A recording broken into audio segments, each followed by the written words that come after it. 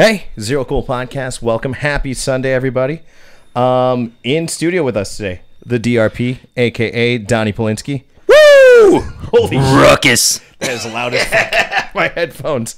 Couple of things I got to go over first before we get started. We are sponsored by joinplayboy.com. Just click on the link, support Zerocool podcast, and subscribe. There's a custom gallery that's put up every week just for you guys.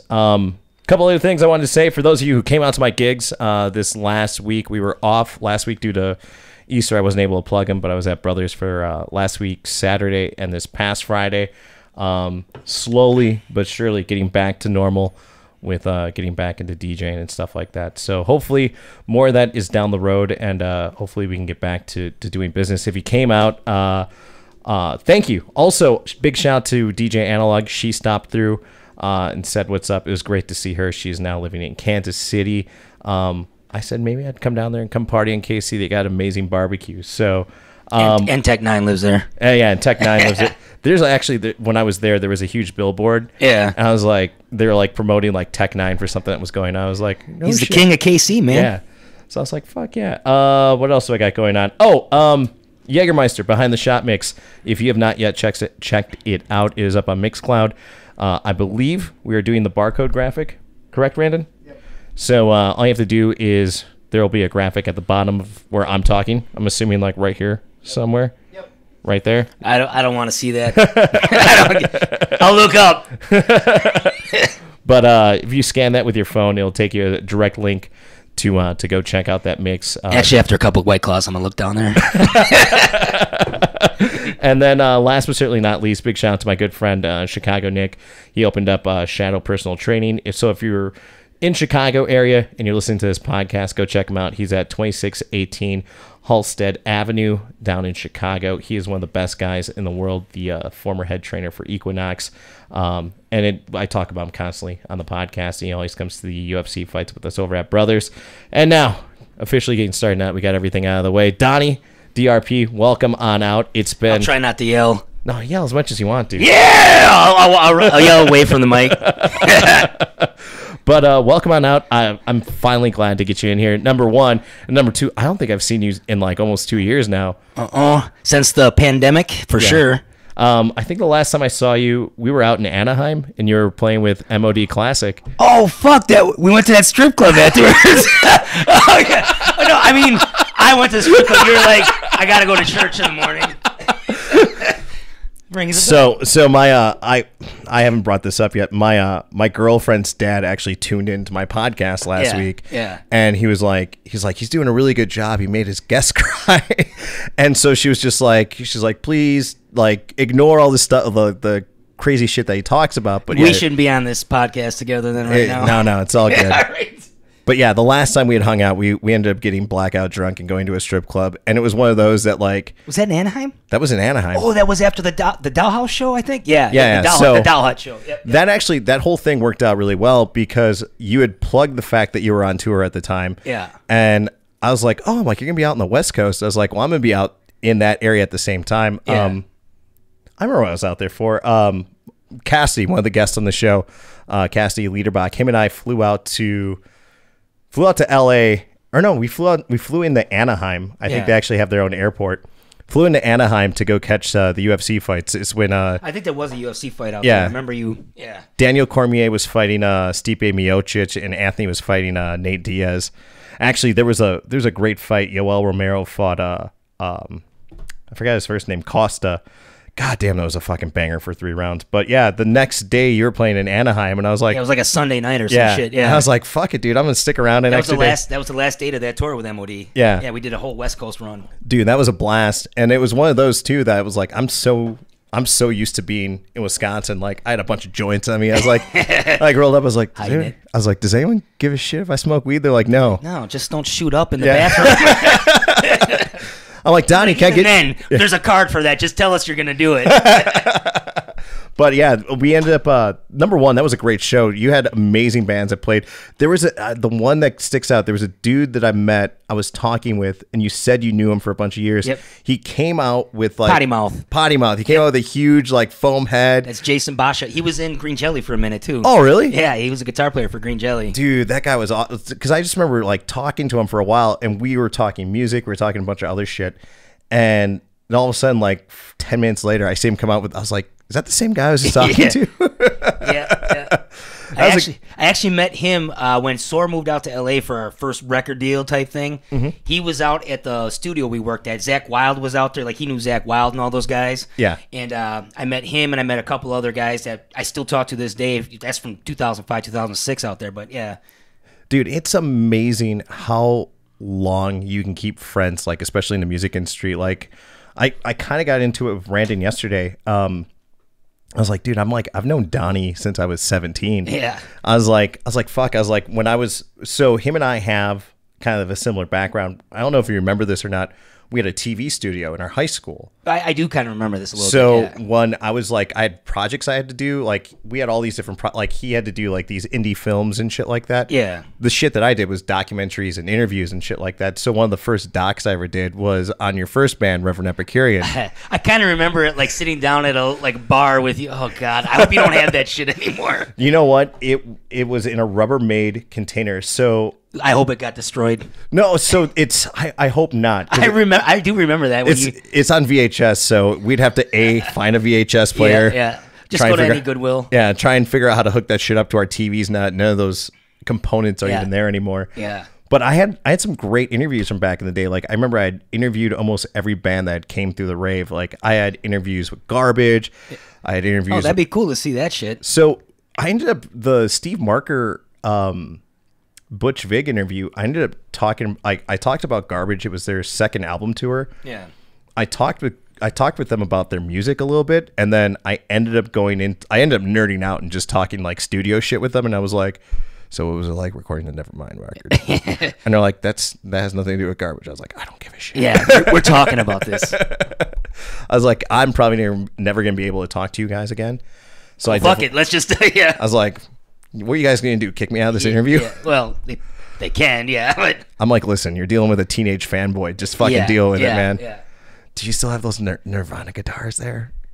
Yeah. No, I've heard stories that like Kurt gave them a bunch of guitars and shit like that, and I was like, fucking hell. But no, they ended up referring me to my first digital audio workstation.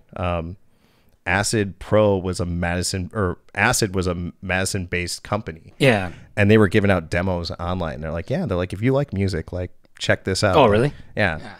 That's how all this started. Yeah. Was just me playing around on Acid and writing music and shit like that.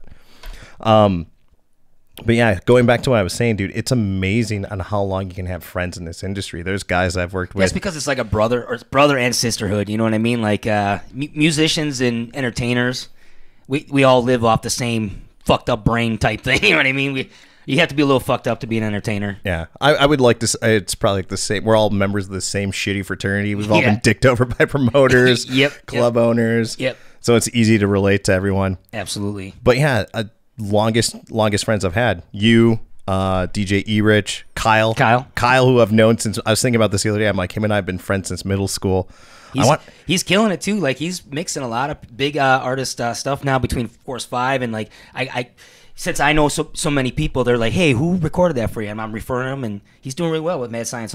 Check out Mad Science Audio Labs, Kyle Krukowski. No, I want to have him on here separately. I thought about having you guys on together, and I was like, no. I was like, for the amount of stuff that Kyle knows and the amount of stuff that I can cover with him, I was like, that can be its own podcast on its own. Yep. And besides that, like, I've tried to do it with a 3-man booth, like, with the band Tenlo, it worked because they're both members of the same band. Yep. And I've kind of figured out that I'm like, I can have one-on-one conversations that kind of work better. So yeah, I think I'm gonna probably either do that for May or June and just be like, just have him on separately and just talk to him about everything that he's been doing. But no, more than anything, I want to catch up with him. Yeah. I mean, I just want to be like, dude, come by like 2 hours before the podcast. Like, I got some issues I need you to help me work out on my computer.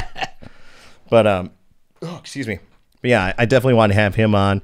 And the dude's just been killing it too for like solid for the last 10 years out of his house studio. Yep.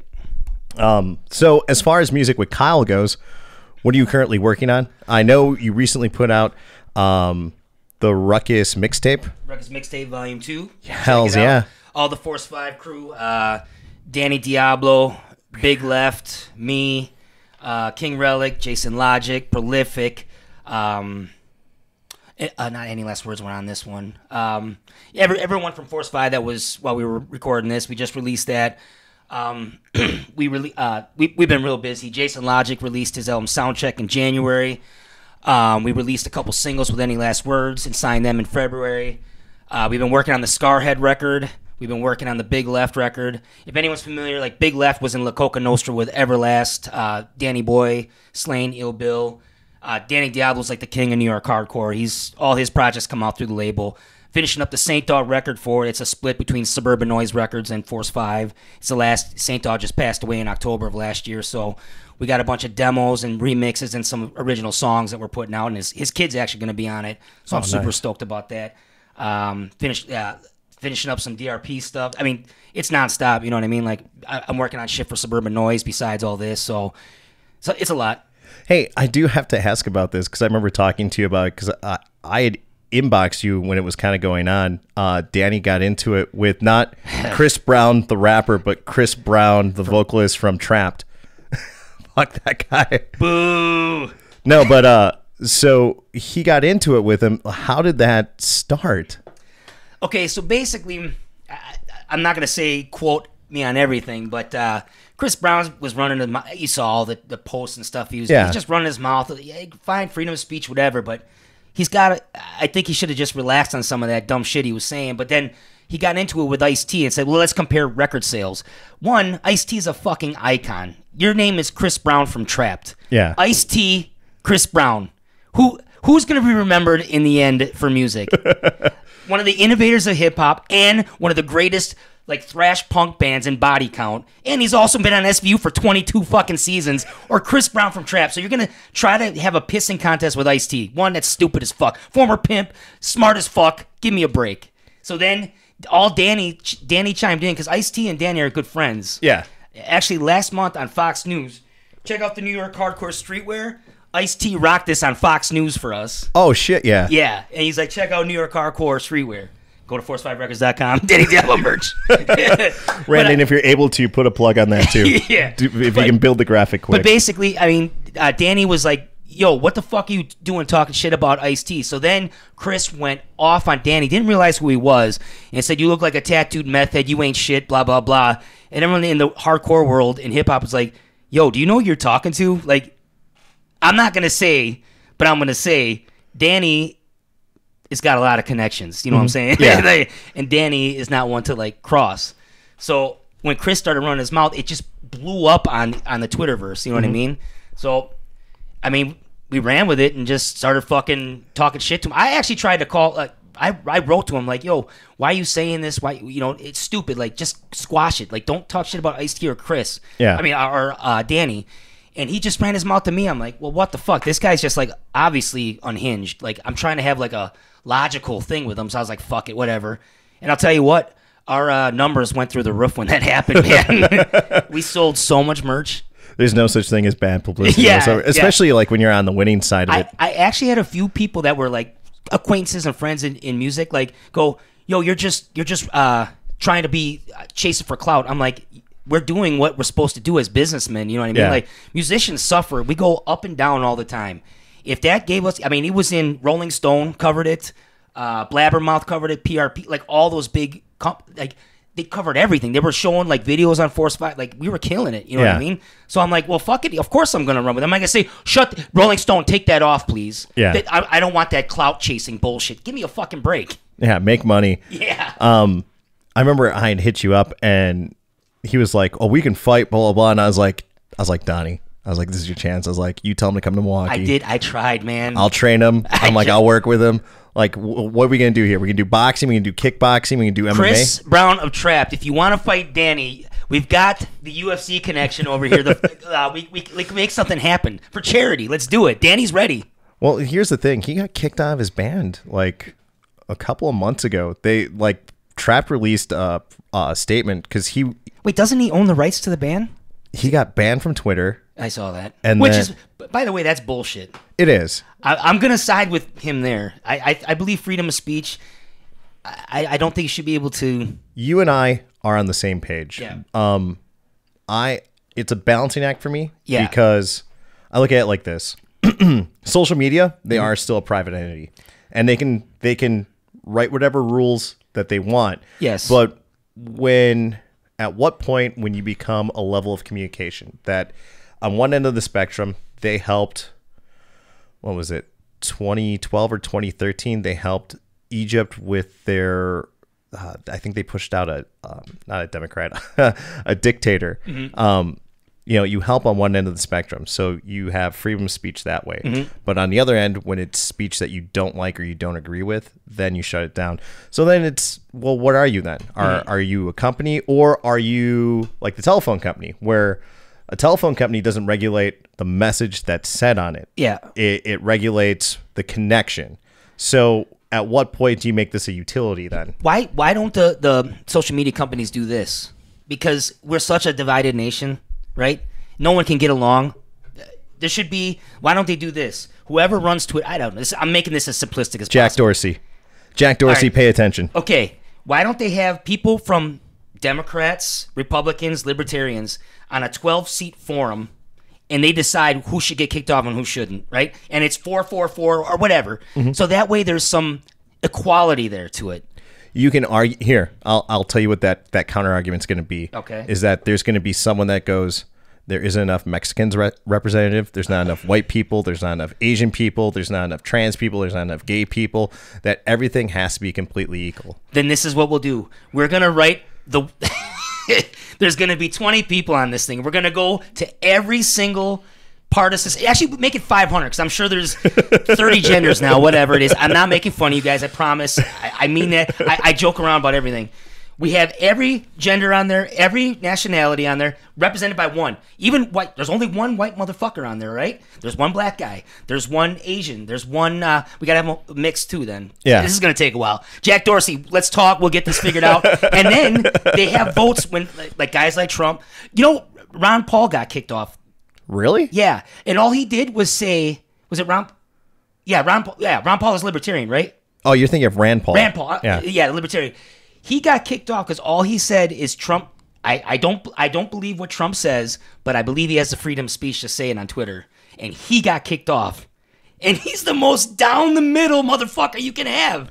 Well, that's the problem with all this shit now is that, how do I explain this? People bear down so hard. They curl their toes into the sand so hard, and they bear down so hard the second that there's any... Like if you challenge anything that that has to do with their belief, with their identity, that they're just like, no, you're wrong, and I can't hear it. Where when you and I were growing up, we could have difference of opinion. Yeah. Like it'd be like, no, Jay-Z's the greatest rapper. You're like, no, dog, DMX is the greatest rapper. I was gonna do the bark, but I don't want to destroy your. I don't know how loud it gets. You'd blow out my eardrums. So I have these high just so that I talk normally. Yeah. Because otherwise I'm trying to like bring my volume up more. So, but you and I could have this argument, and that could be a heated argument with us back in the 90s. Yeah. But at the end of it, we're like, fuck it, let's go shotgun some beers and blah blah blah. Yeah. And we would agree to disagree. Yeah. Where now everyone's like, See, I'm still like this though. Like I could talk to anybody, and even if I don't like agree with them 100%, I'm gonna listen to what they have to say because everyone wants to be listened to. You know what I mean? Like you can't just talk over people with shit like that. You know what I mean? Yeah. Like I hate Nickelback. I have to hear it sometimes, and someone tells me sometimes they're like, this is my favorite band. I'm like, all right, I hate them. What am I supposed to do? Well, let's have a drink, dude. If you didn't hate him to begin with, the fact that Chad Kroeger married Avril Lavigne makes me hate him even more. Wait, are they still married? I hope not. I don't know. Avril, if you're out there, let us know what the update is.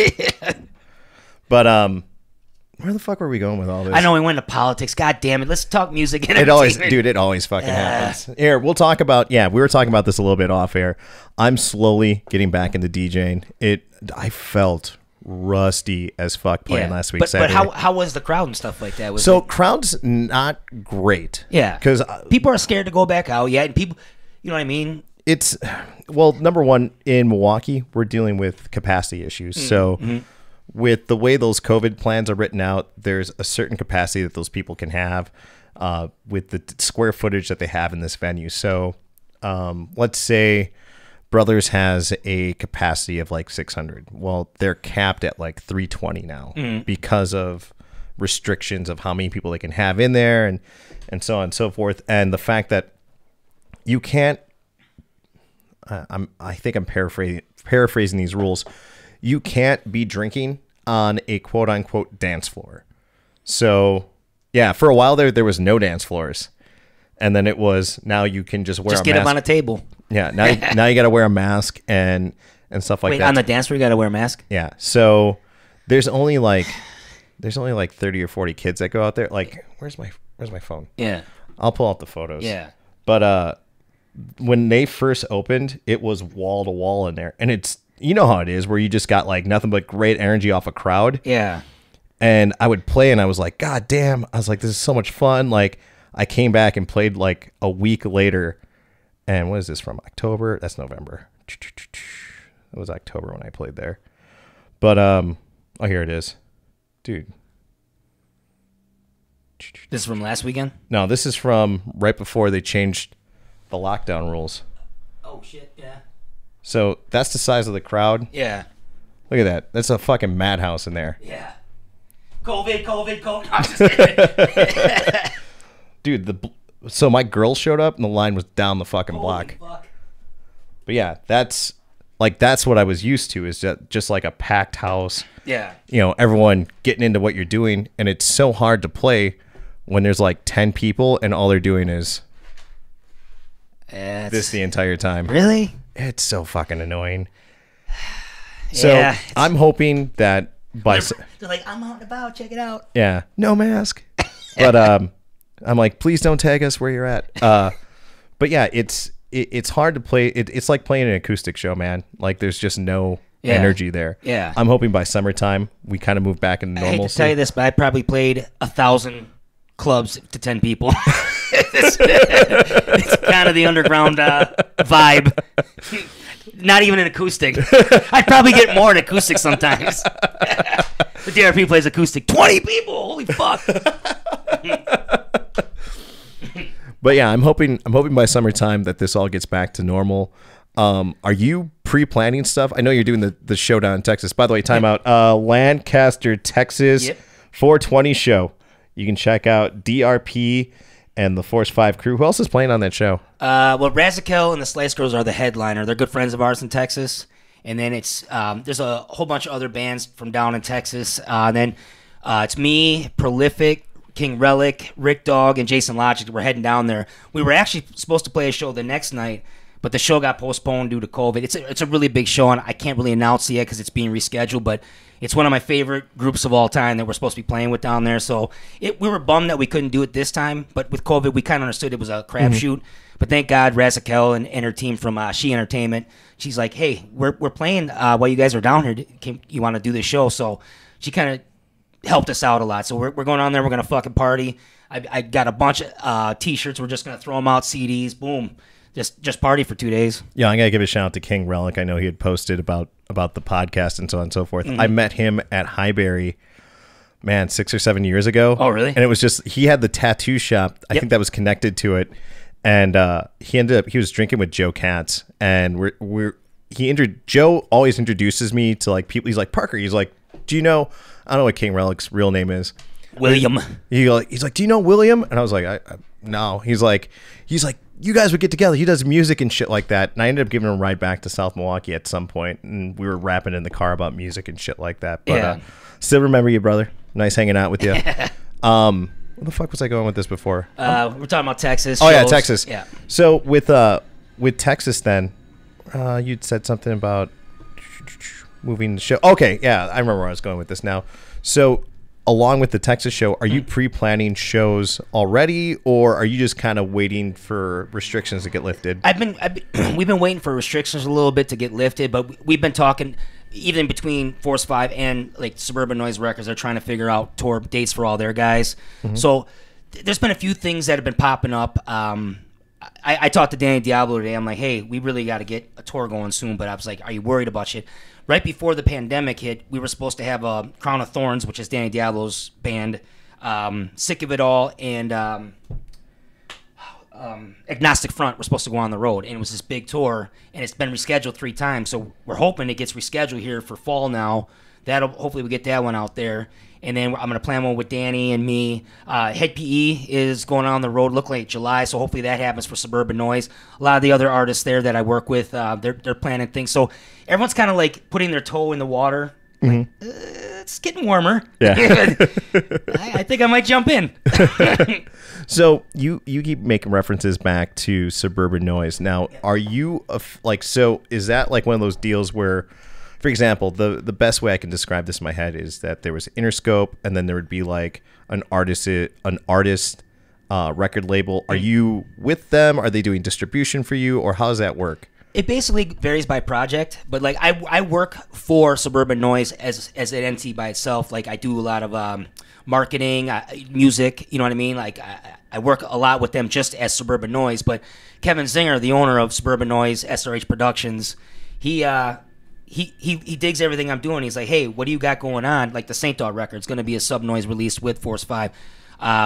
Scarhead, we're talking about it. We'll see. You know, nothing's come to fruition. The new old Saint Dog record was.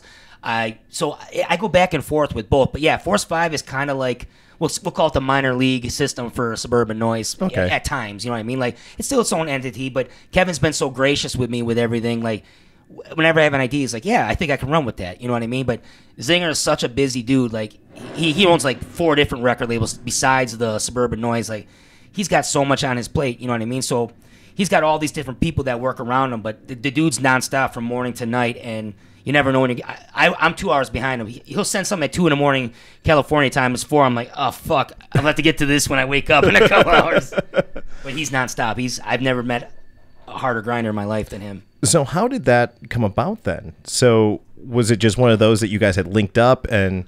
Basically, for years, I was booking acts. I worked at the Rave for a while, so I got familiar with how to book tours and stuff like that. So I got to meet people, and I met a lot of the artists from Suburban Noise Records back in the day. D-Gaff, Chucky Chuck, Potluck, Head PE, you know, all those guys. So I started setting up shows, even mini shows, like weekends, and then it turned into bigger tours and bigger tours. And Kevin knew me from Gillies from D-Gaff. They're good friends.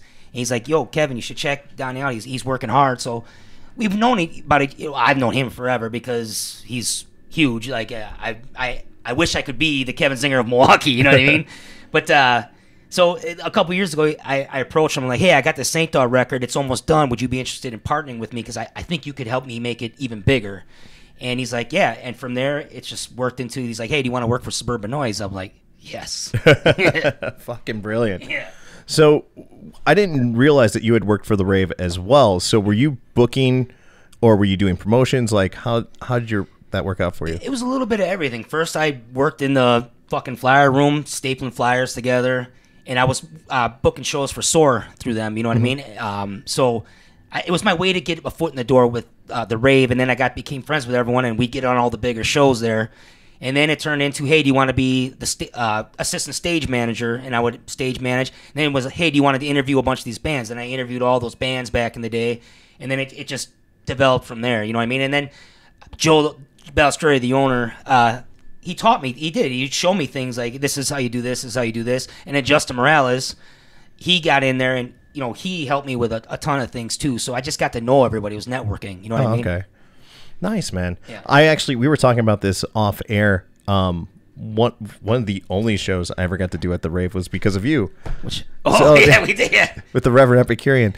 So I wish I knew what show it was for. So here's the crazy part about that. I had a friend of mine who filmed it. His name was John De La Cruz. He was a friend of mine in high school. He's now a friend of mine through jiu-jitsu. Yeah. And one of the first things I did when I saw him, I was like, dude, I've been looking for you for like 15 years. I was like, you filmed. You look for him on social media? He's a nomad, dude. Oh, he went all over the place. He was living in Arizona and shit like that. And then he eventually moved back to Milwaukee. And I was like, yo, man, I was like, you have the only video of like me playing at the rave. I was like, do you still have it? He's like, oh man, I recorded over it when I graduated from the Navy. I was like, you fucking cocksucker. But going back to what I was saying, the only time I ever got to play the rave bar was because of you. Yeah. It was because Reverend Epicurean had a bassist who's a longtime friend of ours, Stan Wooten, was just done with it and he didn't want to do it anymore. And you guys were like, oh, we got to cancel this show. And I was like, I was managing you guys at the time, and I was like, we're not canceling this show. That's funny. You were managing us at 17. I was like 21 at the time. Yeah. It made sense. Like, Parker's kind of professional. Yeah. And if, someone doesn't want to pay us. Actually, no. I was 17. How old are you? Don't say how old you are. I don't want anyone to figure out how old I am. No, I just talked about the fact that my 40th birthday was last week. Fuck. Which, by the way, everyone who hit me up on Facebook and emailed and text and phone called and FaceTimed me, thank you very much. My good friend Bobby from Champions always calls me every year and sings me happy birthday at my voicemail. So it's always one of those that I wake up to it where I'm like, oh, I got a voicemail message from Bobby, and it's happy birthday. Hopefully he's really drunk. If it's a sober happy birthday, I'd be like, nope, delete. No, I guarantee it, Bobby's always got a couple. Yeah, he's always had a few in him. All right, good. I like this guy already. Yeah. Well, you know what? Maybe we'll swing by and we'll go say hi to Bobby. He always tells me he's tuning into the podcast every time we do it. So I gotta get over there and wish him happy birthday as well. But yeah, going back to what I was saying, learned bass in like I think 4 hours, and then played that show. That shows how complex our songs were back in the day. Yeah, they were. I was like, this is it? Yeah. I was like, all right. It's a different time. It was a simpler time. Yeah. And then we had also talked about off air with the recent passing of DMX that there is a cover of the Rough Riders anthem that you did with that band. Yep. That I literally pulled out I found it in a box. And I hope it never resurfaces because there's way too many N-words that I shouldn't be saying on that one. I still cover that song now on my sets, but I changed. If anyone knows Rough Riders anthem, read the lyrics to it. Go check out the lyrics and then come back and be like, this motherfucker rapped this word for word like back in the day I did. Not anymore. But yeah, I found that and I was like, God damn, dude. The audio will never see the light of day. That's sitting somewhere upstairs in my room. Yeah. But yeah, dude, all that stuff back in the day was such a blast, dude. And I still think it's funny that like, dude, I was 17 representing you, and it was like, well, Parker's professional, and if someone doesn't want to pay us, we'll just, we'll give them a couple of joke calls and just be like, go get their ass. Just head down, just give us our fucking money. Do you know what? Now that I think about it, whatever happened to the guy that managed you guys after me? Because I had left and I started radio. Lives in Vegas. He's doing well. He's selling homes out there. Oh, really? Yeah. Oh, all right. Yeah. I didn't like that guy when I left. I remember I butted heads with him. I'm like, I'm gonna beat your ass before I fucking leave, dude. I'm like, I'm that about was to the move. transition from Reverend Epicurean to. Are you talking about from to Soar? Yeah, that was Nigel, yeah, right? Nigel. Yeah. Yeah, I just remember I was like leaving. I was like, I do not want to leave this band in this dude's fucking hands. Nigel, if you're out there, you owe me a lot of drinks. But yeah, dude, it's crazy. Looking back at the last bunch of years of all the homies that we've worked with, so on and so forth. And dude, you know what? And still seeing you doing this is amazing. Yeah. And still grinding, doing Force 5 and working with Suburban Noise, doing the mixtapes, so on and so forth. This is just fucking awesome, man. Yeah. And actually, if anyone's into thrash or punk, I'm in a band called, you said MOD Classic. We just released our first single. Our drummer is from DRI, the original drummer from DRI, Dirty Rotten Imbeciles, Felix Griffin. And then the original rhythm section from USA for MOD, Tim McMurtry and Kenny Balone. Our first album with Combat Records is coming out. I can't give a release date yet, but it's just about worked up and finished the mixing part of it. So we're going to work on the marketing part soon. So what was the other label that you're working with on that one? Combat Records. Combat Records. Yep. Now, how did you come about with working with Combat? So Tom Hazard, who runs Combat Records with Dave Ellison, Tom Hazard used to manage my old band Primer 55. Mm-hmm. If anyone remembers like the new metal from the 2000s, Primer 55 was on Island Def Jam Records. So he managed us after when I joined the band. Now, people say, oh, you were in Primer 55 in 2000. No, that was Jason. He was the original singer. He was the most badass singer on the planet. He passed away a few years ago. A lot of people think I had like beef with him. Me and Jason talked all the time. You know what I mean? Mm-hmm. So we both battled drug addictions, so we had something in common. We talked about it all the time. So Primer 55 is Jason, but I was in Primer 55. So when people are like, why do you bring that up? Like, it was 5 years of my life. You know what I mean? Mm. I never try to replace Jason, but there's some weird beef with that with people like the fans. Like, I loved Primer 55 as a fan, and I was in the band for a while, so it's still a part of me. You know what I mean? Like, it always will be. But Jason is Primer 55. Anyways, I went off on a tangent. What were we talking about? Yeah. We were talking about Combat Records. Combat Records. So Tom Hazard used to manage Primer 55 when I was in the band, and then he teamed up with Dave Ellison from Megadeth to start Combat Records. And so we all know the kind of the same people. He put together a deal for us, so we're working on this first record with them. So I work closely with Tom. Dave Ellison I do a lot of stuff for too. It's a trip because Megadeth is one of my favorite bands. And I have Dave Ellison email me like, hey, blah, blah, blah, blah. I'm like, oh, shit, Dave. I saw Megadeth a bunch of years ago, actually at the rave. This lineup was fucking sick. It was Volbeat opened. Yeah. They opened. They opened. Yeah. Not Mudvayne. Motorhead, sorry. Motorhead, who played so ungodly, like, it's no joke. It's the loudest concert I've ever heard in my life. My ears are ringing now thinking about those shows.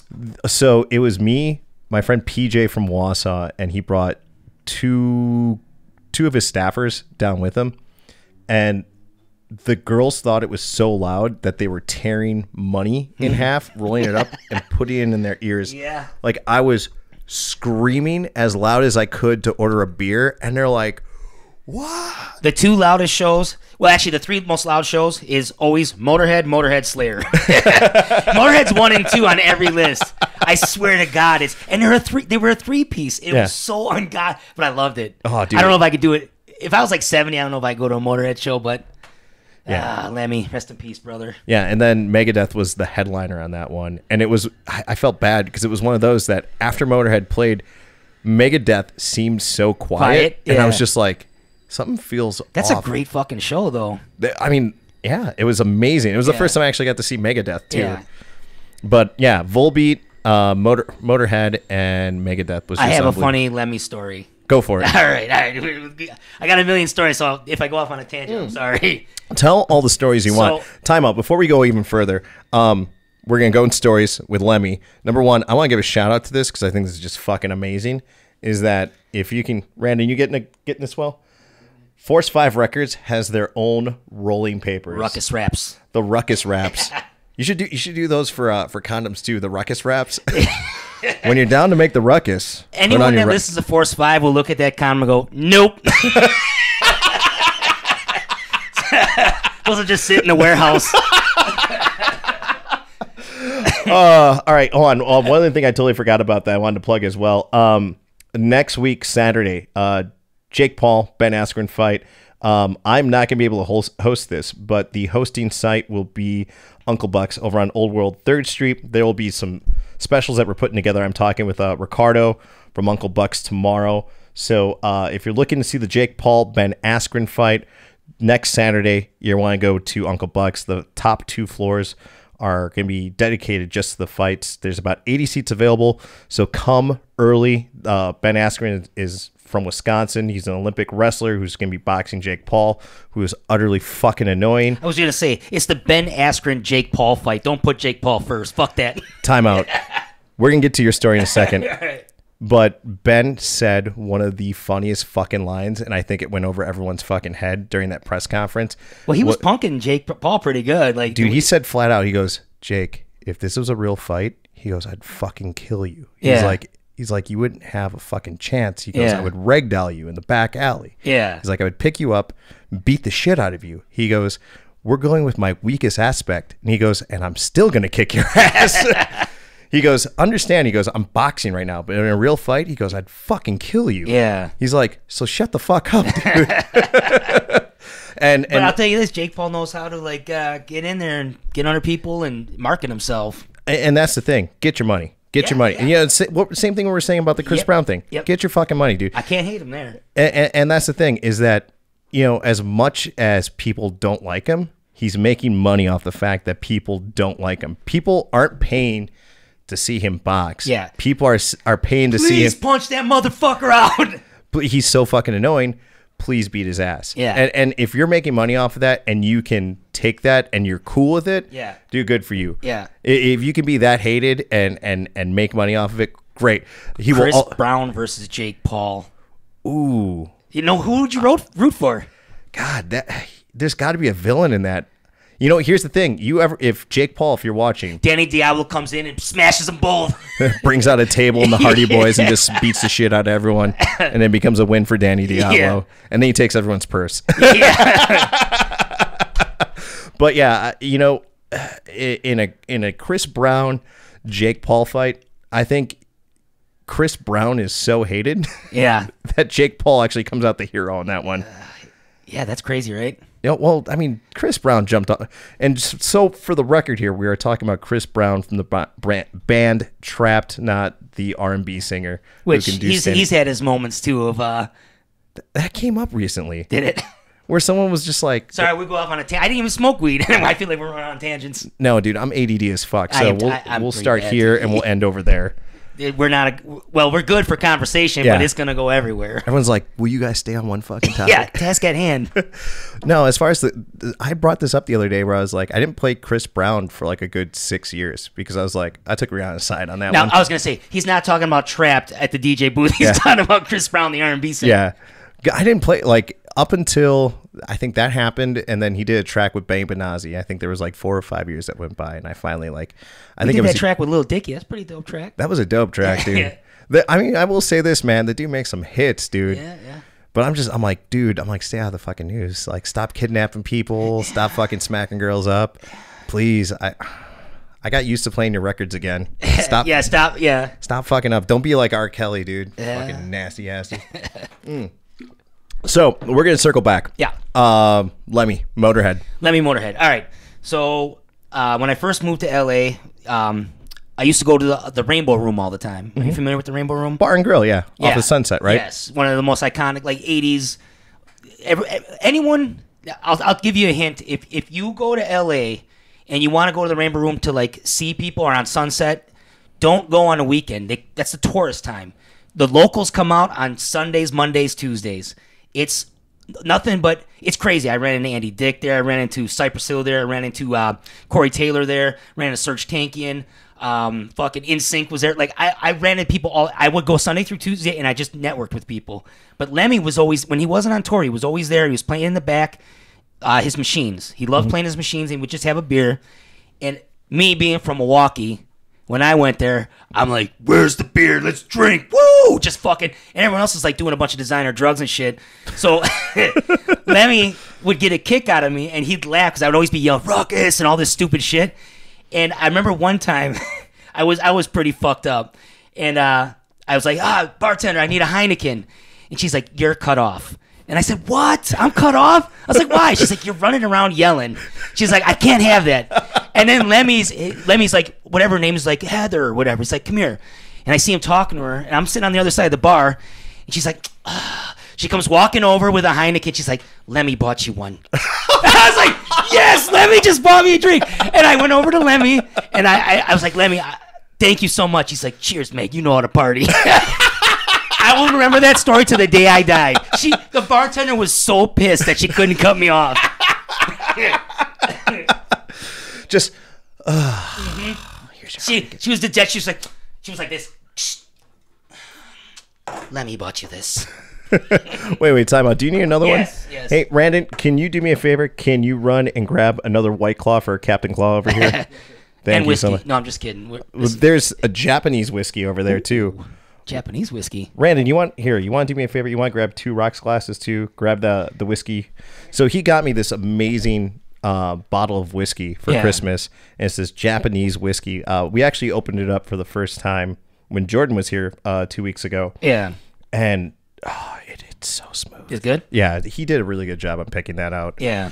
And the problem is that with you may or may not have the same issue with not playing shows 6-7 nights a week for the last year. I can't drink for shit. Like, I'll have one of these and I'll just be like, dunzo. Yeah. But I haven't been able to drink it all, and Yeah, I'll have like a beer and a half now, and I'll start talking shit to my girl. I'm like, hey, what's up, girl? How you doing? What you doing later? Hi. Hey.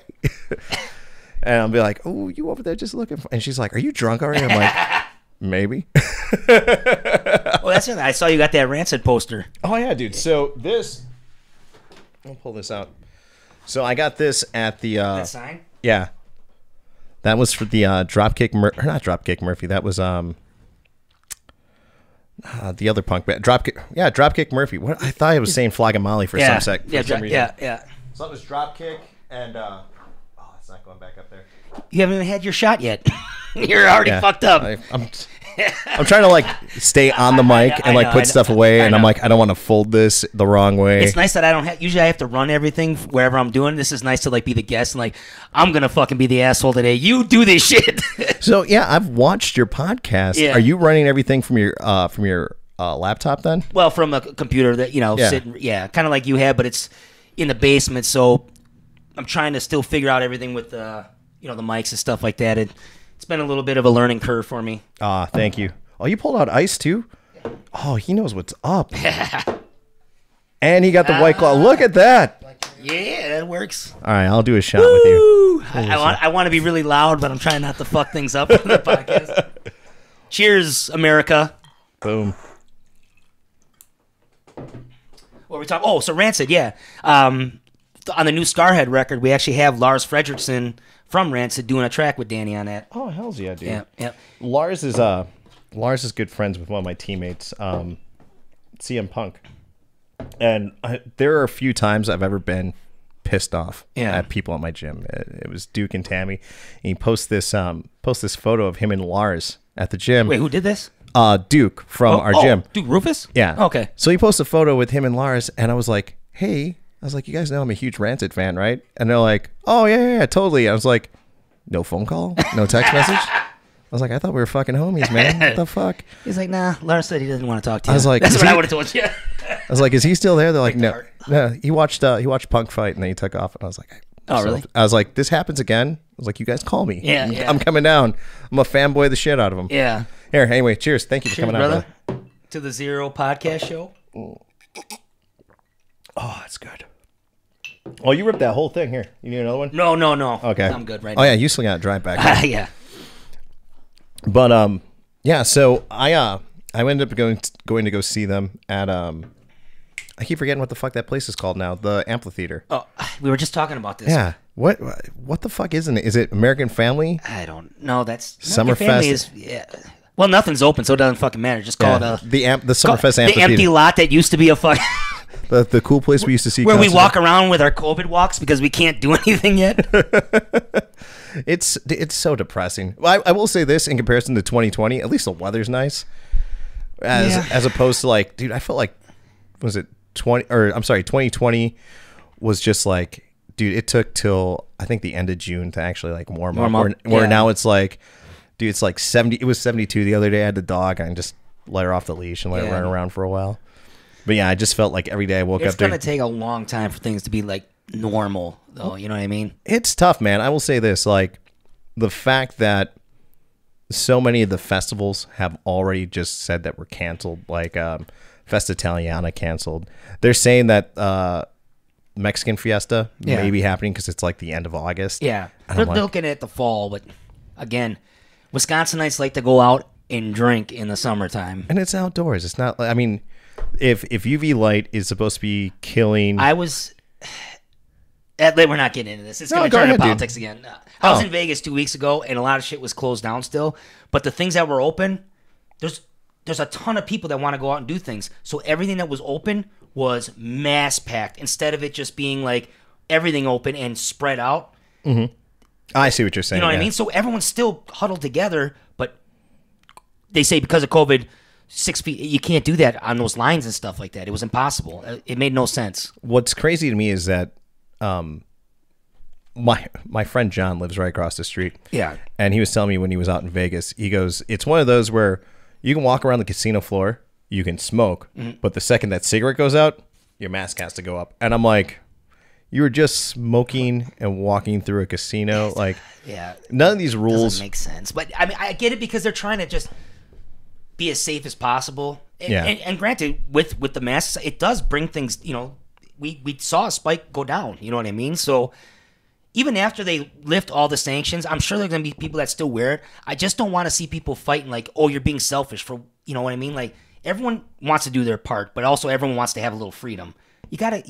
It's a little bit of give and take. You know what I mean? That goes back to, I don't know if we were talking about this off air. See, this is why I always said that. I was like, everything we talk about, we should talk about on air. Yeah. Oh, we did talk about this on air, where people have different opinions, and no one really sees a middle ground. It's left or right. There's really That's no. not the way to look at it. Yeah, and there has to be a level of understanding. The big thing that I see for it is a lot of people talk online, and you can't read inflection. Yeah, like what people are really saying, and or that's a major sarcasm. problem. Yes. And I think too many people take it way too seriously. But you want to know what's irresponsible is, even like, let's say this interview, if you just chopped up 2 sentences of what I said or you said and put it in a headline, it would look bad. Like, I want freedom. You know what I mean? And they'd be like, DRP says I want freedom. No, I said that in there, but I said all this other shit. And people just read the headline and go, that fucking asshole, thumbs down, blah, blah, blah, I'm boycotting. They do that to everybody. Yeah. By the way, if you're part of cancel culture, this is not your podcast. And this is not, don't come to Force 5 Records. It'll destroy you.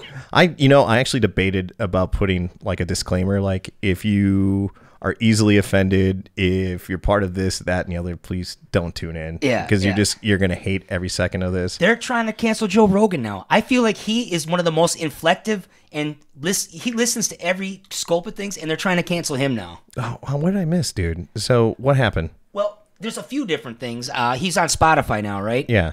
So he's had this thing for a while. What's that transgender fighter that broke another girl's skull? Oh, that's Fallon Fox. Fallon Fox. That 2 fractured skulls. Was it 2?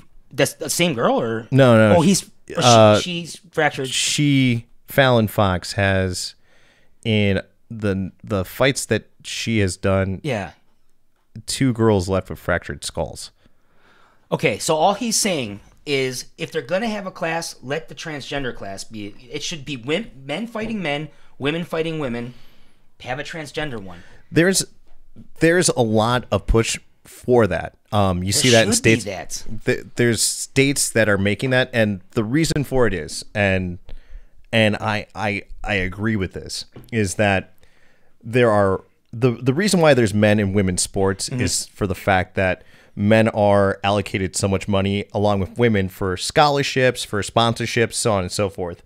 What ended up happening is I forgot the name of the girl, but she's a girl out of Texas. There was a YouTube video that was out on her, and she had said that because of the fact that there was trans athlete that she was competing with, that she missed out on all these scholarships and possibilities for training at like the Olympic Center, so on and so forth, because she was just getting blown out of the water. Yeah. Instead of taking first place, she was taking like third place. Yeah. So what she said is that these are supposed to be equal sports for women, equal sports for men, so on and so forth. Yeah. But she's technically, she's not competing against men, but she's competing against someone that has the advantages of testosterone being in their system for a certain period of time, where men are faster than women. But you know, that statement right there triggers people, and I get it. But why does that? That's natural genetics. Are you going to argue that? Can you argue that? You and I can't argue it. I'm not belittling any other person the way they feel. If you want to be a squirrel, I'll drink with you at the bar. Yeah. I'd probably gravitate to you first. You're a fucking squirrel. Do you drink? Are we friends now? Like, you know what I mean? Like, I don't give a fuck about that. But you can't argue certain things. Men, naturally, not all men, but men are naturally stronger than women. They shouldn't be beating the shit out of women. Yeah. Now, some women can beat the fuck out of men. Like, there's some meaty women out there that'll beat the fuck out of you.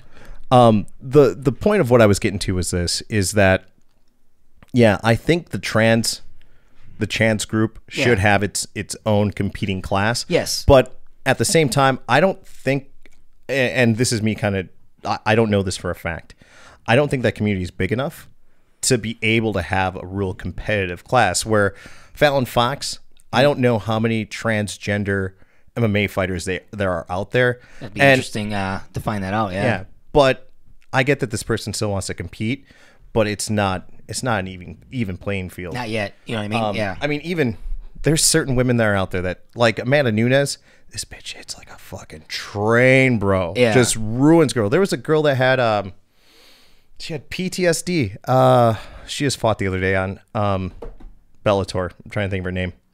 Kat Zingano. She said she couldn't like be around like bright lights for like 6 months. That's how hard this girl hits. Oh, Amanda Nunes fucking gave her. Yeah, gave her Damn. gave her PTSD. Like she had to get all these scans and stuff like that. And that's a girl that just knocks out guys at ATT. Yeah, like she's a fucking beast. Yeah. But yeah, I don't know what the right answer is for the trans thing. Yeah. But there's got to be something so that these women athletes don't feel like they're getting dicked over. As the world keeps moving forward, I'm sure, hopefully, we come to a solution. We come to a solution to it. Yeah. But I think the way you do that though too is people got to listen to each other. People got to talk, and that's the big thing is that there has to be a level of communication. My thing is this: is that I don't understand the right way of doing that. Like I don't know. I don't think I do. I don't think I know any trans people. What I'd like to do, I actually know a few. You know what I mean? What I'd like to do is hear what their opinion is on it, and kind of be able to form my opinion from there. But right now, this is where my opinion is until it's influenced by someone else. Yeah. And I think the problem is that I get in the level of fairness that people want to be like, hey, you can't say that. Well, no, we have to talk about these things. We have to educate each other. Yes. Not necessarily fight and butt heads, but be like, hey, this is my opinion. What do you think? Oh, I kind of like this part of your opinion. I disagree with that. And I guess as the world keeps moving, you're seeing that even in Hollywood and stuff like that, they're trying to make sure, the experiences of black people, of Asian, like everything, they're trying to like make it more integrated, but there's going to be growing pains to that. Yeah. But people can't just fucking like, this is the way it's going to be, boom, and shut everything down. You got to be able to listen and keep working through this. That's on both sides. Yeah. I think one of the hardest thing is that people don't have patience. The way the world is now, everything's instant. It's instant. I say that in music marketing now, it's a different beast. When I was in SOAR, we toured on an album for 3 years and just kept promoting it and touring. Nowadays, you drop something and a month later, it's old news. 2 days later, it's old news sometimes. Yeah. You know what I mean? Like, because people's attention spans, you have this thing in your hand and you're constantly seeing new shit. You're like, oh, that was yesterday. I don't give a fuck about that. You know what I mean? Like, yeah, it's hard. Like, I had thought about that a lot when it comes to music, is the fact that I remember there were like when Usher's Yeah came out. Yeah. I think I played that for every gig for like 6 or 7 years. Yeah. And people were requesting it. Yeah. They were for like, that long. For that long. Mm-hmm. Hey, House of Pain's Jump Around's a staple forever, brother. Fuck yeah, dude. Hells yeah. I still play that almost every show. But like I'll play a track that's maybe 2 months old that was popular for like the first month it came out. And people are like, oh, you still play that? I'm like, this shit's 2 months old. Like, and fucking. That makes me sad as artists. Like that, it's so disposable. You see a lot of artists now. I'm not knocking new artists because I think there's some great new artists, but you see a lot of these guys. They're just dropping a single every month, and it gets picked up for a month. Or people like it, and then they forget about it, and then they drop another one, and it's becoming so cheapened by it. Now I'm saying that in like hip hop type world. In the metal world stuff, it's different because it takes a lot more to write a metal song. There's a lot more recording. It's more expensive. So that shit lasts longer. That's why I'm glad like 80s and 90s hip hop icons are being respected more now. For a while, people were like, oh, that shit's old. Like, Public Enemy, like they're gonna forever. But in the metal world, Iron Maiden, Kiss, Metallica, Slayer, forever they're gonna be well respected because metal world, we remember that shit. I don't know why hip hop is not that way. You're starting to see it a little bit more now. But with the new hip hop heads, like a lot of these new artists, a lot of them, they're probably making millions of dollars. Respect to you. Fuck yeah. Make your money. But they're not going to be remembered. Yeah.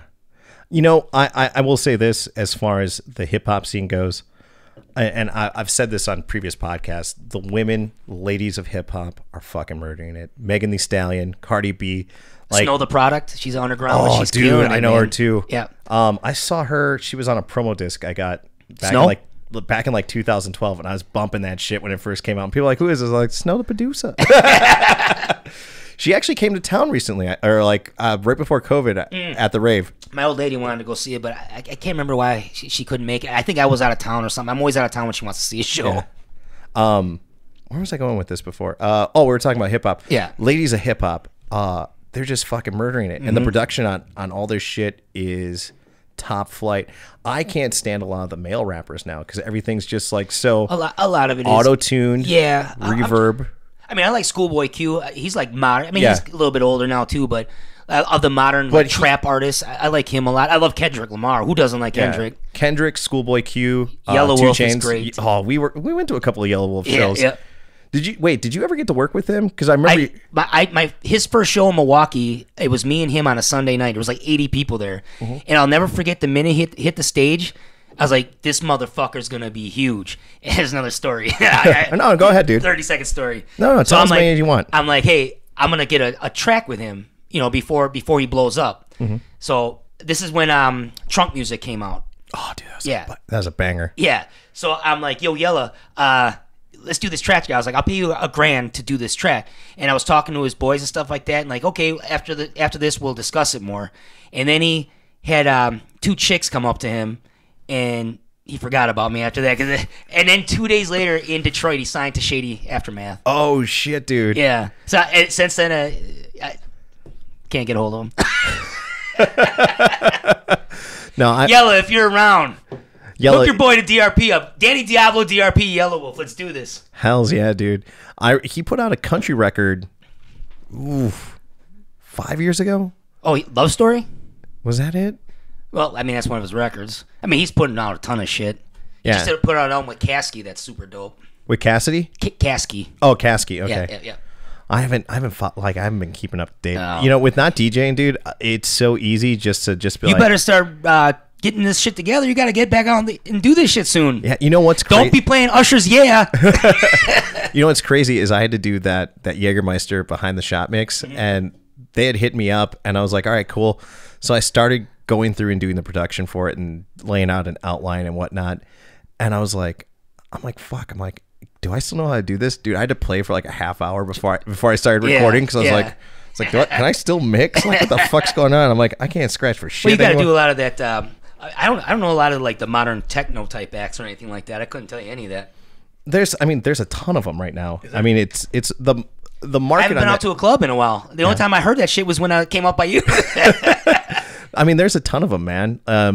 But it's constantly changing, and that's the thing is that, guys that were staples in EDM. Yeah, I mean, they still have their name, but there's so many of them now. Is Bad Boy Bill still around? He is. Is he really? Yeah. Actually, dude, I played with him. What? You played with Bad Boy Bill? 7 or 8 years ago. No, it was before I left for Vegas, so it had to be like 8 or 9 years ago. Yeah. It was me, Bad Boy Bill, and then Carmen Electra hosted it. Yeah, it was one of Silk's anniversary parties. Oh, that's dope. And it was great in the sense that they're like, okay, we're gonna do 4 turntables, 1 mixer, so on and so forth. And I had to get all the equipment and whatnot. And they're like, okay. I've been like this. Where's Carmen Electra? So that's the crazy part about this. So I'm on stage DJing, and the owner of Silk texts me. He's like, hey, can you drop Carmen Electra's song into your set? And I instantly reply back, no, explanation No, point. You didn't. I was like, whatever this girl's making, it can't be good. And so her assistant literally walks out on stage and is like, I'm going to airdrop this to your computer. He's like, I'd have been like, if I play this for Carmen, how nice she's going to be to me. She give me a kiss on the cheek. Dude, she was dating, what's the dude from America's Got Talent? Or not America's Got, Simon Cowell. Wait. She was dating Simon Cowell? I don't know if that was supposed to be public information or not. Oh, shit. My bad. Oh, headlines. Simon Cowell. I'm just kidding. I don't want to. Dude, the 5 people that are watching this are going to be like, shut the fuck up. Or I've already told this story to them. But they were dating at the time, so yeah, I didn't have a shot in hell. Yeah. I was like, that dude's got fucking long money. I was like, I'm a thousandaire. You're a much better looking man, though. If I was gay, I'd bang you first. You know what? Keep giving him these White Claws. I appreciate all the compliments.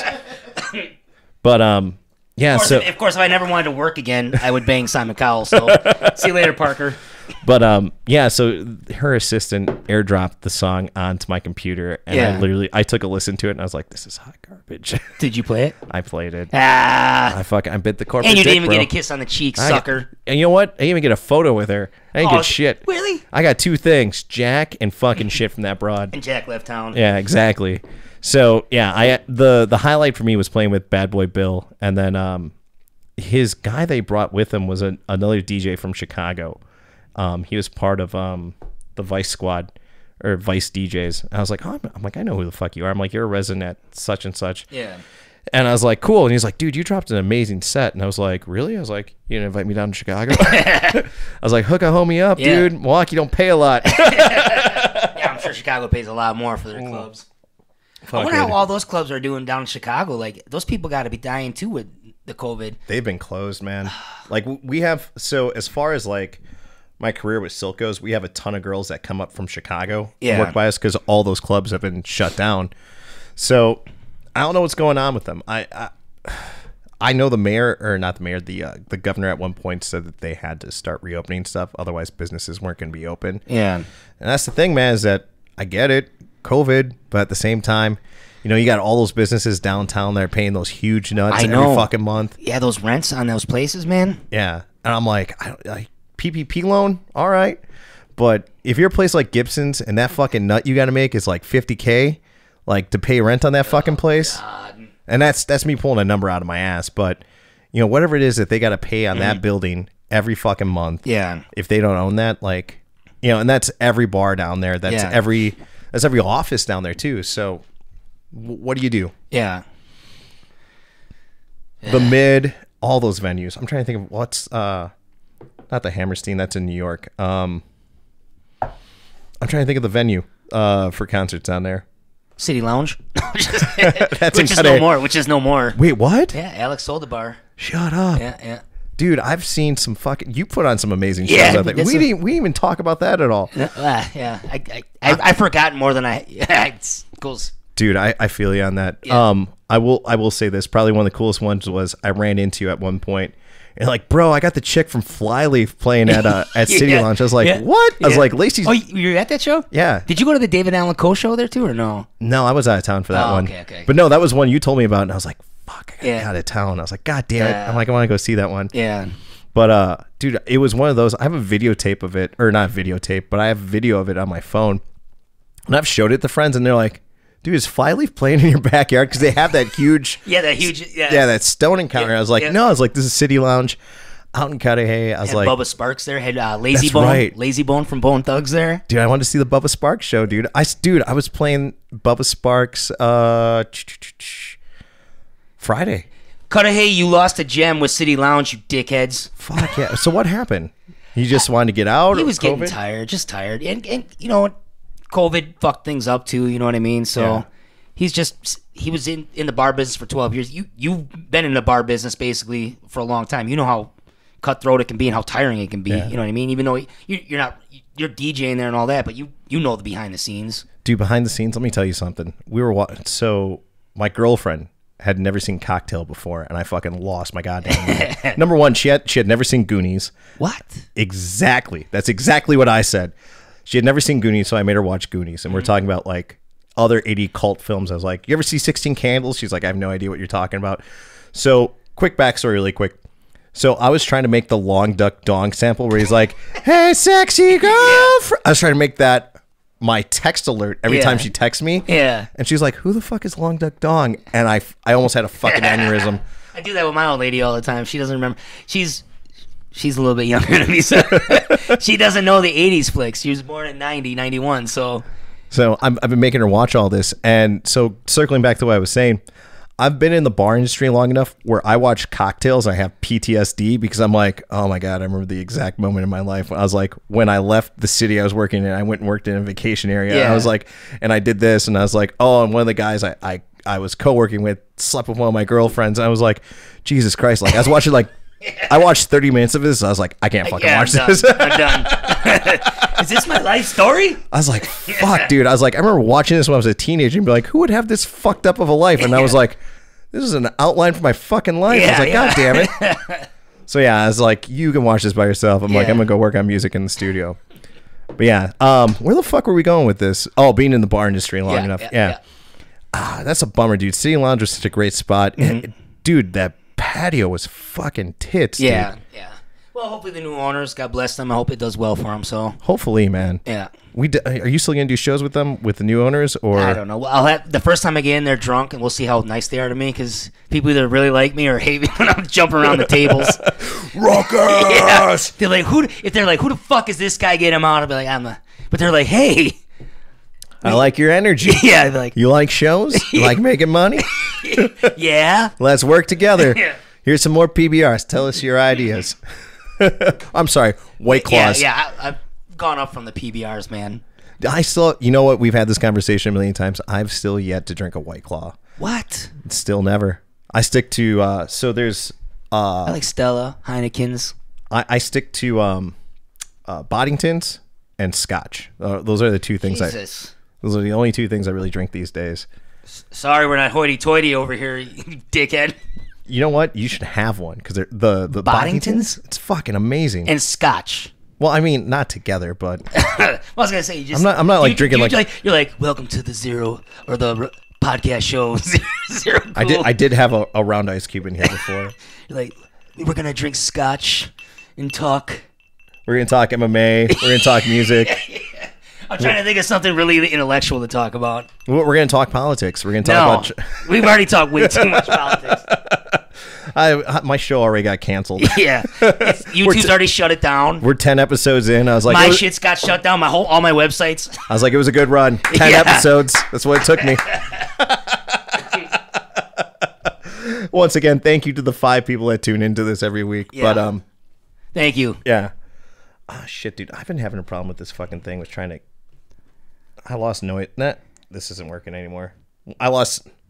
You blew out one of my eardrums. Sorry. I'm trying... Is it that loud? Is it loud? No, so I try to avoid trying to sound nasally and Midwestern. Yeah. So I crank this up to make sure that I articulate because I can hear every nuance of how I talk. Yeah. And then it's one of those that if you yell, it's just... But no, it's all good, dude. Yell as much as you want. I still got one eardrum left. I want to do the Ric Flair woos, but... Woo! Yeah.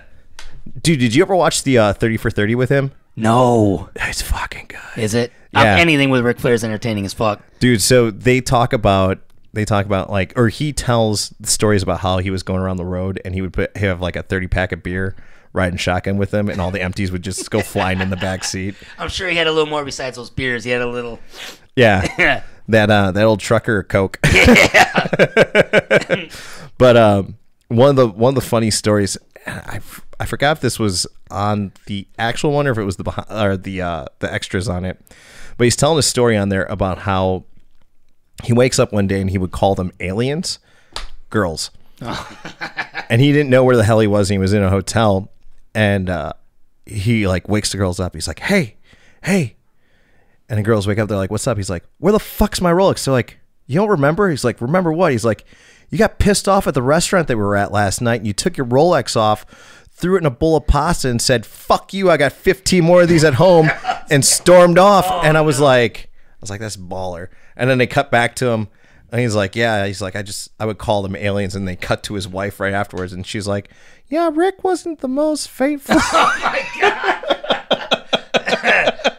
Different time. Yeah. 80s were, yeah. I think the 80s was really thankful there was no cancel culture around. Or videos, video all the time. You know what I mean? I'm glad back then they didn't have all videos all the time. You know what? I miss I do miss like being able to see like all the stuff because when I was in middle school and elementary school, like I didn't take a lot of photos. Yeah. Like childhood friends and shit like that. I thought would be great. No, but you're right. But the problem is it becomes a thing where it's too much. You know what I mean? Yeah. I was on the flight to Vegas and I went in my phone because I was bored, and I got rid of 4,000 pictures that was in my phone. Jesus, that's Christ. Ridiculous that I have that many shit. You had that many dick pics. Yeah, only half of it. No, but like, well, for social media, I have to run a lot of social media things for Subnoise and for Force 5. So I'm constantly screenshotting shit, putting it on this page. Right before this, what did we do? Right before we started the show, I'm like, all right, which platform should I put it on? Let's do this video. You know what I mean? Like, it gets to be, you have to do it. There's a means to ends. It's important, but it's too much sometimes. And like, the phone's constantly buzzing. We're losing sight of like the nice things that we see around us. And I'm just as guilty. I'm not saying it's like I'm better than you. I do that all the time, and I hate it. You know what I mean? No, I agree. It's one of those where I feel that I'm like, I need to take a photo. I need to take a video, and I'm like, fuck it, enjoy the fucking moment. Especially concerts, man. Yeah. You're too busy like trying to get that great shot. Yep. And to be honest, dude, it sounds like shit on your phone anyway, dude. Yeah. Take a photo. But you want to take it and be like, hey, check out what I'm doing. It's so fucking cool. You know, whatever. Yeah. You know what I mean? It's just you want to share your life with everyone, but I feel at the same time doing that, you're missing out on it at the same time. See, that's it too. Like, DMX just died, right? Everyone, they grieve in a certain way. I've had a lot of friends die of overdoses, all this shit. I don't talk about it. I don't talk about a lot of personal shit on my social media. It's all promotion and stuff. But like, yeah, I'd like to post a picture of DMX, but I feel like it means more to me if I just internalize. Like, DMX meant a lot to me as a artist coming up. You know what I mean? Like, but everyone does it, and I have no problem with that. But like, I try to like, I'm not gonna post this. I'm not gonna post like my kids. I try not to post too much about them, even though I want to like take pictures and post like for my family and see like, oh, look at, she got her license today. But like, something's got to be private. You know what I mean? Like, and as a social media stuff, too many people post all their thoughts and ideas in there. Like, oh, I'm mad at my girlfriend right now, this and that. Like, you can't do that shit. You know what I mean? So, I think over time, a lot of that is it comes with maturity. Yeah. The biggest thing for me is I'll take a look at the Facebook memories. I have this thing called Time Hop. There's a lot of great stuff where it brings up a lot of great memories. Yeah. But there's also times where I go, why the fuck did I post that? I had a few things like that not too long ago. I'm like, this is why I don't post this shit. Like, delete that. It's like 8 years old. I'm like, delete that fucking bullshit. And it's just so cringy. But it comes with time where you go, okay, I get it. I get how this is supposed to work now. This isn't the platform for that. Like for me, it's I promote this. I promote my shows. In the entertainment world, it's a necessary evil. Yeah. You have to do it. But I will say this, during the lockdown, it was nice because I just deleted all of it. Yeah. And I'd always said, if I wasn't a DJ anymore, if I wasn't doing entertainment anymore, I would just delete all of it. I would too, but the thing is, my heart is in entertainment. You're never going to shut that off. Yeah. Well, when I wasn't working, I was just like, fuck it, dude. I'm like, I'm going to take a break. It was nice. 2 months of not having it. Yeah. And then even after stuff reopened, I still didn't post about it. There was stream stuff that I was doing with McGillicuddy's and a bunch of Milwaukee DJs and shit like that. And I didn't post about it. And I was just like, fuck it. I was like, these guys are posting about it. They have social media. I'm just going to be there, so on and so forth. Yeah. But, yeah, dude, the shit's tolling. And then that's the other thing, too, is drawing the line. Where's the line of personal and business? You know, you want to share everything with everyone, but at the same time, like, there's that crazy part of you where it goes, someone's fucking stalking me, someone's doing this, someone's taking notes of my family. Yep. And you can never be too careful. Yep. I mean, even if it's whether you have 5 or 5 million people following you, where do you draw that line? Yep. Or the worst part is like the shit that I constantly see. There's people I follow on like Instagram and shit like that, and everything's just a fucking ad, and it's just like, fuck, will you just actually do something that's genuine? Genuine, yeah. Instead of like, check out my CBD, check out the sports activewear, so on and so forth. That is available at www. Check out White Claws and New York Hardcore. No, your own shit, fine. Yeah. But if it's something like Force 5 Records. Where is that? I can't see where it is. this one right here. Boom. Force 5, White Claws, New York Hardcore streetwear. But yeah, I mean, if it's your own shit, it makes sense. Yeah. Like if it's I don't know, if you painted this painting up here, like you're promoting your own shit, cool. And Tom Petty at the same time. Oh yeah. By the way, shout out to Donald Top on Instagram. He did the Petty, and then right behind you is Bon Scott and Biggie. Oh shit! I didn't even see those. Yeah. Dope. He does amazing fucking work. Yeah. I've sent. Do you know the wrestler Brody? Mm-mm. He was famous wrestler. Got murdered after a wrestling match down in Puerto Rico. Yeah. And then I forgot how they did a whole behind the ring type of deal with Chris Jericho hosted it. But my friend Big Smooth's a big fan of Brody, and he's a big fan of WWE and hardcore wrestling and stuff like that.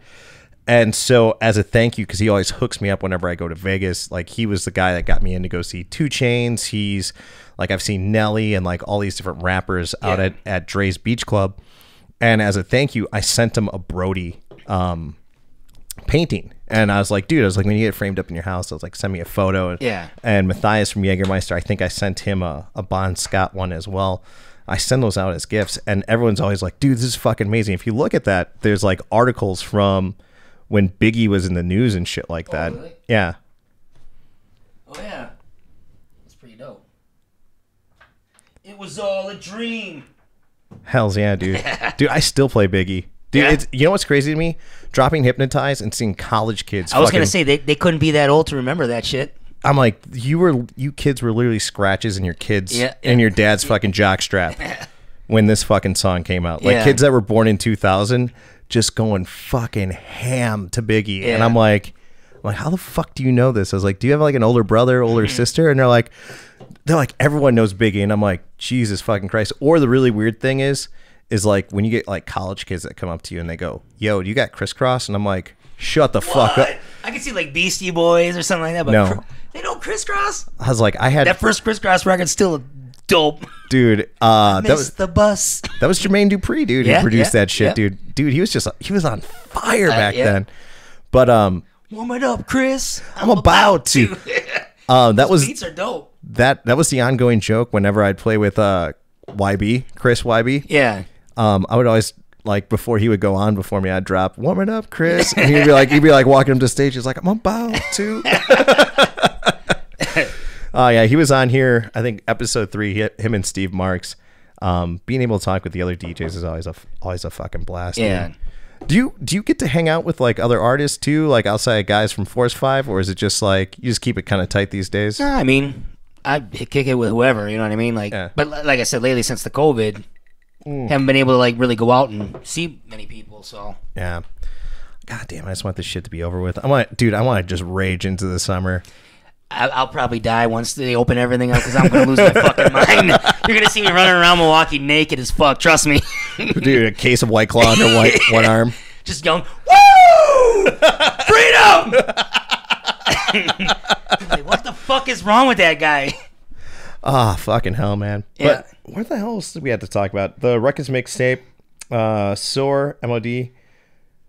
Oh, you know what? I wanted to circle back to. How the hell did you end up with Primer 55? You never told me a story. Basically, this is a funny story. My first solo record I was working on, I was trying to collect a lot of like my favorite artists to like do songs with me on there. So I had already the Rugged Man on there, Potluck, Critical Bill from Detroit, which they were signed to Tech 9 for a while. But Justin Morales was working at the rave. He's like, hey, Primer 55's doing a show here. You should come in and say what's up to him and try to network. So I'm like, yeah. I was like, actually, I wouldn't mind getting Jason on a song. So I went to the show. You could tell Jason was having his issues and stuff like that. And I talked to their manager. I'm like, hey, I'd like to do a song with Jason. They're like, okay, we'll talk about it. But they're like, I can't remember exactly how it came to be. I ended up talking to Bobby Burns, which me and Bobby have a strained relationship now, but whatever. It is what it is. He's like, hey, you rap? Are you like, can you do other things besides rap? I'm like, yeah, I've been in a metal band my whole life. I was like, so I gave him a SOAR CD. And I was like, just check it out. But I was like, you, me, and Jason should write a song together. I was like, I'll hook you up with some money. We'll make this legit. And like a month later, he hit me up. He's like, hey, Jason is not going to be in the band anymore. We're looking for a few people to try out. Would you be interested in trying out? And I said, of course, And he's like, here's 2 songs. Get this done by this weekend. Let me hear what you did with them. And we're going to, make a decision. And the songs were like, they weren't really Primer 55. I'm like, is he fucking with me? I don't know. But I was like, well, I'm going to write to these 2. I have those demos somewhere. I really got to uncover those fuckers. So I got the call. Like, I sent him to him on like a Sunday. And on Monday, he called me up. He's like, hey, do you want to join Primer 55? I'm like, fuck yeah. He's like, okay, we're going on the road in 3 weeks. I'm like, holy shit. So you learned all the songs. Yeah, I in learned 3 all weeks? the songs. Yeah, I had one practice with him. I went down to Atlanta. We had a rehearsal the day before the tour, and then I went out and toured with him. Half the songs, I mean, I knew about 80% of them, but I had to learn like 15 songs, and I'm like, I can't remember all the riffs and stuff like that. And I remember I would write notes on my hand for the first few shows, be like, ba da da da da da da da da da da.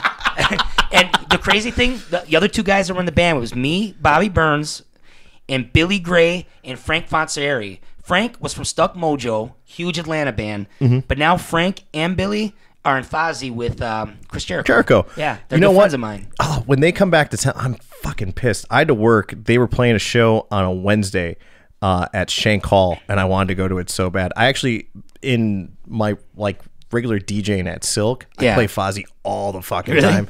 Yeah, I remember when was it Do You Want to Start a War came out, and I remember Chris Jericho tried to describe it as like a dance track, and I was like, that's not a dance track. I was like, it's a fucking great fucking song. Yeah. But yeah, they've done some amazing. If that's the new lineup in the last probably 4 to 6 years, they've done amazing work with that band. Oh yeah, that's all them. Yeah. It's Billy, Frank, and Rich Ward from Stuck Mojo too. Okay. Yeah, Rich Ward's a phenomenal guitar player. Billy Gray is phenomenal. They have the greatest 1-2 punch, and their guitar is sick. Yeah, if you're not, by the way, if you're a rock metal fan, and shit, if you're even a wrestling fan, Chris Jericho actually has some fucking pipes on him. He's actually pretty talented. Him and Sebastian Bach keep talking shit to each other right now. What the fuck? I don't know. It's just some Twitter war or whatever. Dude, if that's Sebastian Bach, I would shut the fuck up, dude. That guy, Sebastian Bach can sing like a motherfucker. that fucker was doing opera at one point, dude. Yep. He's got some fucking pipes on him. But I'm like, seriously though, Chris Jericho is fucking yoked, and he's in his early 40s. Yeah, yoked, and I'm like, you don't want a piece of that guy, man. Yeah. He's got CTE. Yeah, I don't think Fozzy needs a security guards because Rich Ward used to be fucking big as fuck too. Frank the Tank, man, the drummer. Yeah, like those boys will fuck you up. Dude, what is the fucking story that all the drummers got to be like the fucking crazy dude of the group? I just remember like Fink was nuts from he did Reverend E and Soar. No, he was never in Soar. Okay. Yeah. Fink was nuts. Tony was certifiably insane. I remember there was a time we were hanging out with him, and someone started a fight with Tony. I think he broke a fucking glass mug over their head. Yeah. Was that Cudahy or was that South Milwaukee we were in? Fuck. I just remember like... Which Tony fight? There's been a million of them. I have no idea. Like, I remember at one point looking over to Tony, I was like, dude, I fight a lot? I was like, but you fight a lot. He's a lunatic. Who else was another drummer that was fucking certifiable? Any drummer on the planet. Yeah, pretty much, dude. They're all fucking nuts, dude. Yeah. Neil Peart was the only one that was actually level. Yeah. I always tell this joke. I always say, what do you call a drummer who just lost his girlfriend? What? Homeless. Every drummer gets so mad at me. Like, it's true. Like, you're right. Oh, that's fucking crazy, dude. Oh, where are we at? Shit, we did an hour and a half. God damn. Is it really been? Yeah, it's 8:30. All right, well. Let's see. What else we got to plug really quick before we take off? We talked about DMX. Oh, Sabbatic this Friday. Yes, Sabbatic this Friday. Danny Diablo. Danny Diablo's in town. He's doing a guest DJ gig in Sabbatic. I can't remember the address, but... it's literally right down the street. It's on 2nd. 2nd and National. Okay. Danny's in town. We're finishing the Scarhead record. Big Left's in town finishing his record, and then we're all going to party Friday night. The whole Force 5 Milwaukee chapter plus Big Left, Danny. Danny's doing a DJ gig. Anti-Hero Productions is putting it on. Force 5 Records will be in the house. So come out if you're in Milwaukee, come out to Sabbatic on Friday night. We're going to party. Yeah, I'm going to try and stop out early and just say hi to you guys. I have a previous engagement I have to handle all weekend, so I'm going to stop out at 8 o'clock, and I got to cut out at 9. All right. What else do I got? Ruckus. The Ruckus mixtape Volume 2 is out. Force 5 Records. Get on there. Dedicated to a good friend Saint Dog who passed away recently. That project should be done next couple of weeks or so. What, Saint Dog record? Yeah. It's almost done. Yeah, almost done. We're putting a release date on it soon, so it'll be Suburban Noise, soon. Force 5 Records. Check out force5records.com.